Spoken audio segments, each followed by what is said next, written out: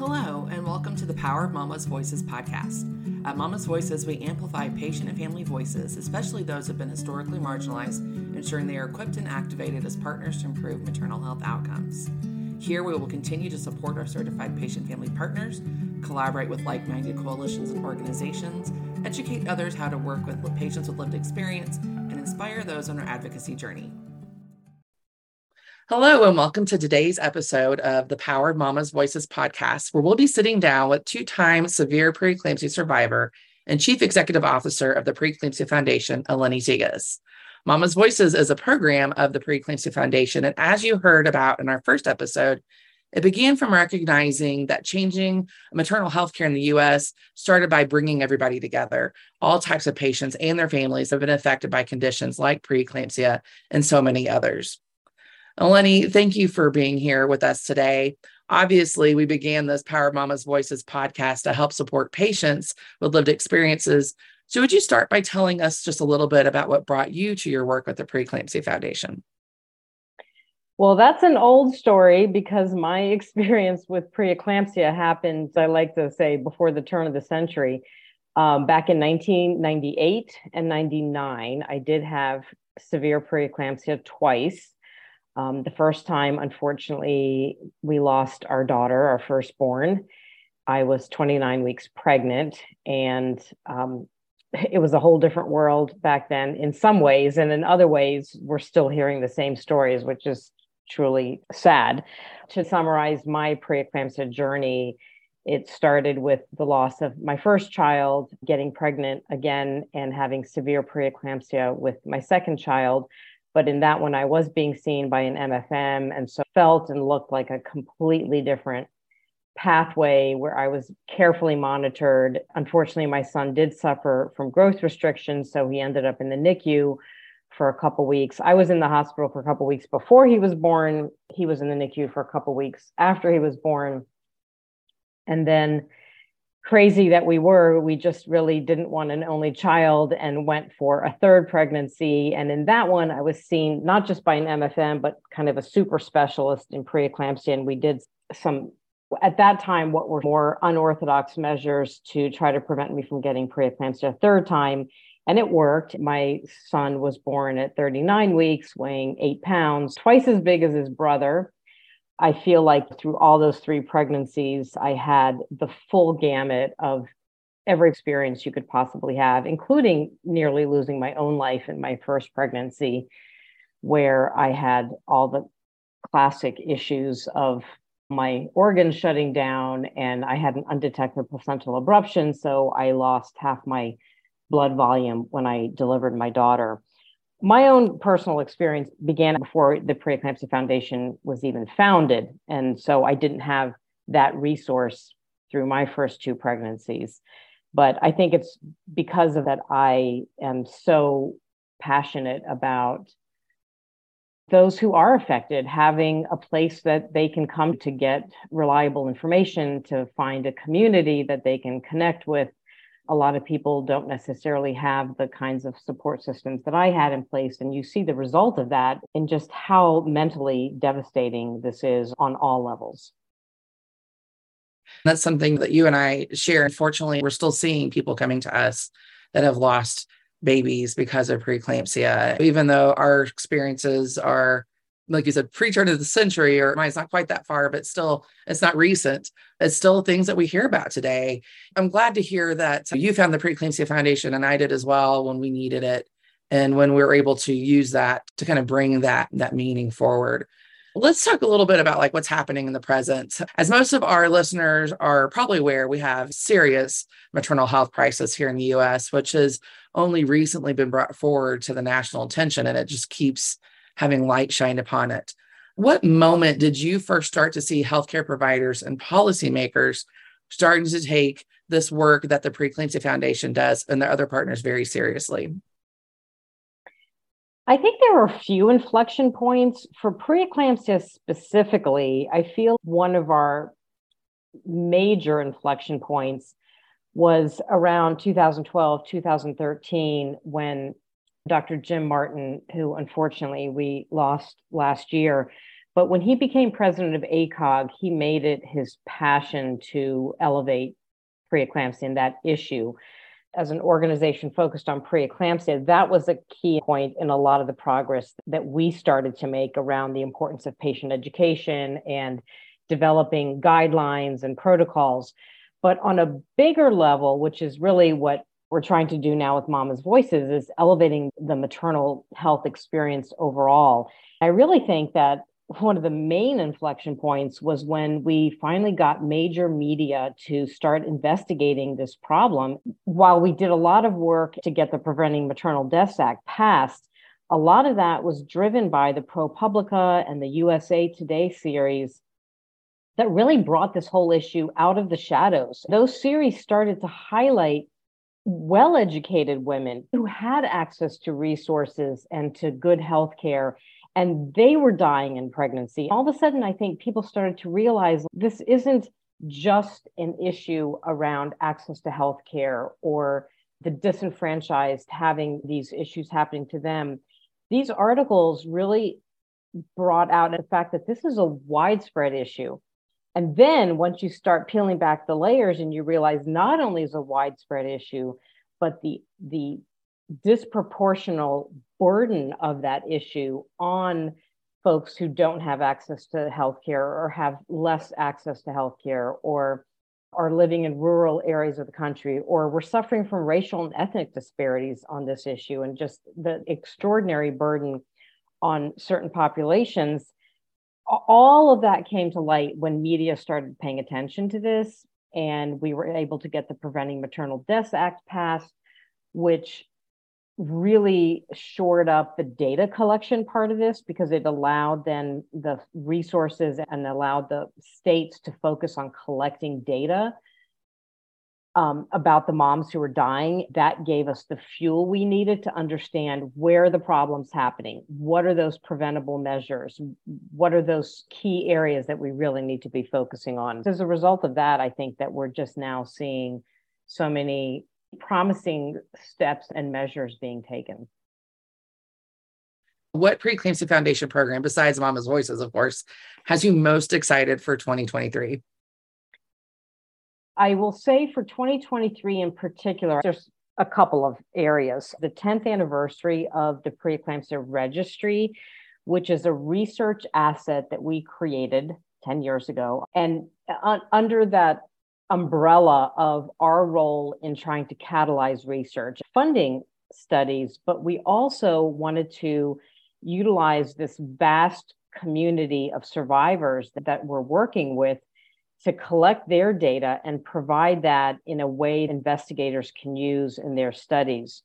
We provided the data needed for a number of different studies, everything from genetic studies that help us understand some of the genetic underpinnings of this disorder, as well as qualitative studies that help to collate all of the information that we as survivors know about our experience and collate it in a way that investigators can then report on it and identify those experiences that we have as patients.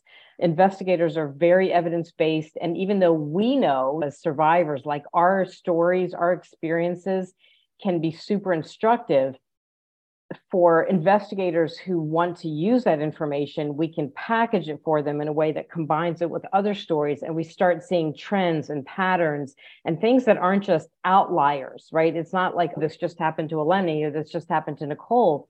No, it happens to many women, and pay attention. We've got the data to show for it. The registry has allowed us to do that with what we call qualitative research to help investigators understand the preeclampsia experience and really represent that on behalf of patients and survivors. The registry itself, one of the things that we're launching in 2023 is a Take 10 campaign.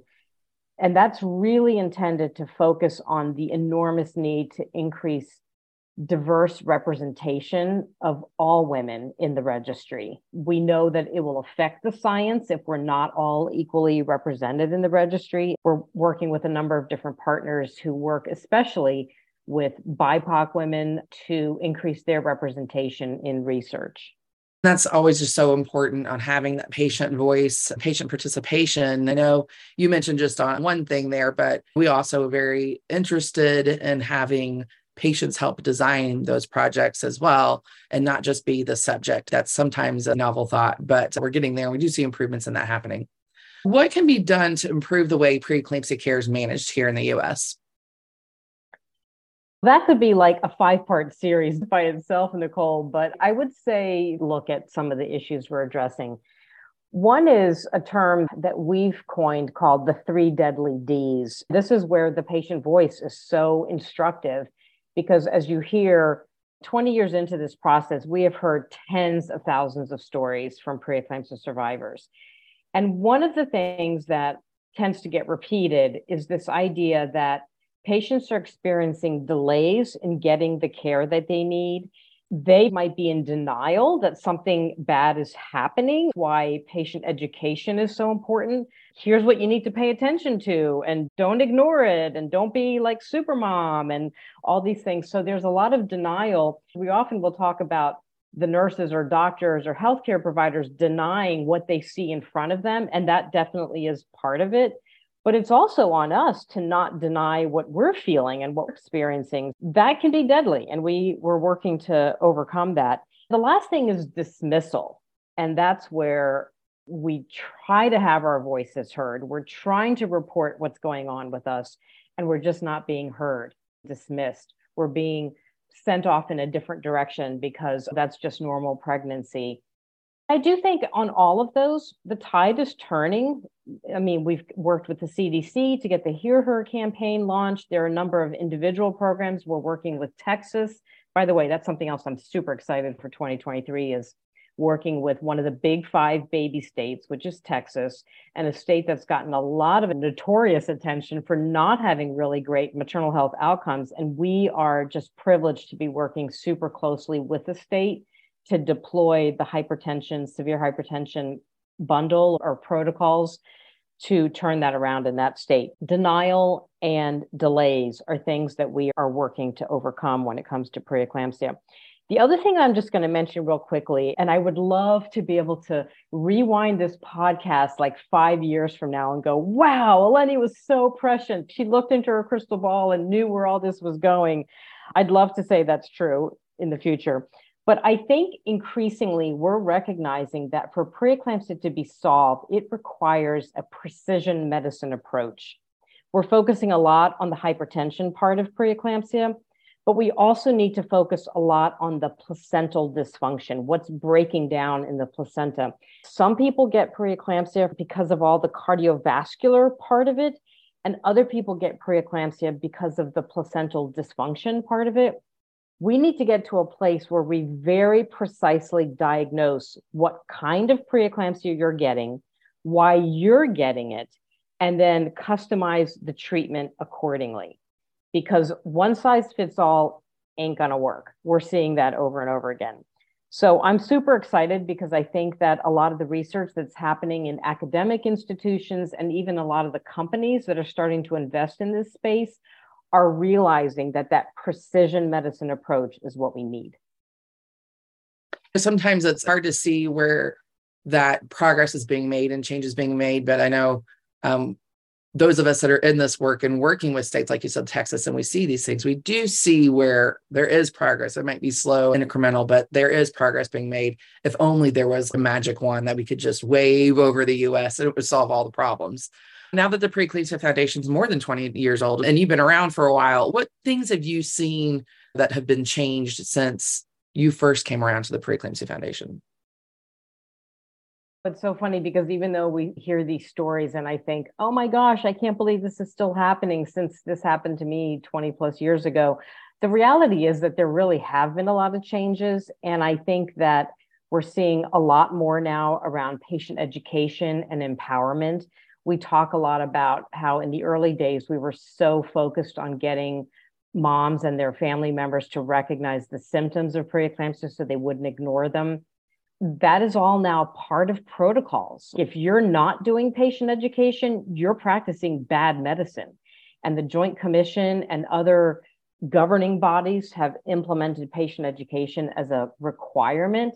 That's a huge leap from 20 plus years ago. And then I think the corollary to it, we talk about signs and symptoms. The key sign of preeclampsia, high blood pressure. Now we're starting to see more uptake of self-measured blood pressure and putting blood pressure devices into the hands of moms, especially those who are at higher risk, and teaching them how you can monitor your own blood pressure. Something that has become a huge thing. Of course, our own Cuff Kit program is an example of that patient-provider teamwork that we're always been advocating for. There's also a much greater biological understanding of preeclampsia, and I alluded to that when I talked about this precision medicine approach. We do understand more about what's happening biologically. And I think the other thing is the standardization of basic care. What we're doing in Texas this year, and we've done with many other states in the past 5 to 7 years, is all about standardizing the basic level of care. And I emphasize basic because we need a lot more than what's happening with the severe hypertension bundle. But if everybody just does that, then we create a safety net. And that is something that has really garnered a lot of progress and that we've seen happening in the last 20 years. So it's an exciting time to be working in this space. It really is. I mean, 20 years ago, it was frustrating. Like we just felt like we were hitting our heads against a wall. But there's a lot happening now. You talk about like the customization of care and really treating each patient individually, but then there's also the basic minimum things that need to happen. From there is where you're able to really take care of patients by treating them each individually. It's not the peanut butter and jelly approach. It's not the same thing for everybody. Different states look different. Different parts of the states look different. Everybody is individual. Factory assembly line processes now kind of happen with healthcare, with maternity care, in part because they're trying to hit these minimums. That's right. Not enough. That's a minimum. How can those that have lived experience in preeclampsia and HELP, all these different hypertensive disorders of pregnancy, get involved in working with the Preeclampsia Foundation? First step is to join our community, and there's so many different ways that can do that. Certainly come to preeclampsia.org. That's sort of the hub of everything that we do. But we have a number of social media channels. You can contact us through those. You can contact us through our Facebook group. You can reach out to us via email, sign up as a volunteer. We have a lot of programs. Getting involved with Mama's Voices and becoming a certified family partner is a no-brainer. But I say that at the same time, somebody may not be quite ready to do that and go public. They may want to work more behind the scenes for a while. The Promise Walk for Preeclampsia is a community building fundraising event that a lot of folks have gotten involved in across the country. And then a lot of people are just kind of in this DIY mode. They want to do it yourself fundraiser that speaks to their own interests, or they want to do education and outreach in their local church community or other communities that they're involved in locally. The main thing is get in touch with us because we do try to match you with opportunities that are where you are, the place that you're at, and then you're ready to get involved. One last question as we wrap up. Is there anything else you'd like to make sure that listeners know about the work that's being done right now by the Preeclampsia Foundation? For listeners who are preeclampsia survivors, the message really is one of hopefulness, that there is a place for you to get involved with us, to use your experience and your story to make a difference. There is a message of hopefulness if you are still interested in having more children and doing it in a way that optimizes your health outcomes. There's a lot that can be done now. We know a lot more to ensure that you have a safe pregnancy. And providers and other stakeholders who are listening to this, I think the important thing to know is that the Preeclampsia Foundation, we've really established ourselves as a collaborator, as a partner, as somebody who wants to work hand in hand with you to make the world a better place for those who are living or who experience hypertensive disorders of pregnancy. And our credibility and our history now of working very collaboratively and very productively with stakeholders is something that I would just invite anybody to join us. Well, Eleni, thank you for your time today and sharing more with us and with our audience about the Preeclampsia Foundation. And we look forward to being able to share the same information with other organizations and have them spotlighted as well. Thank you, Nicole. We hope this has been a helpful episode to get to know Mama's Voices more. We'll be putting out episodes every other week on Wednesdays. We'll rotate between patient stories, other organization highlights, and engagement success stories. You can visit our website at www.mamasvoices.org. The statements made by guests do not necessarily reflect Mama's Voices' opinion. Some of these episodes may be triggering. Any medical advice given on this podcast is not meant to take the place of your healthcare provider.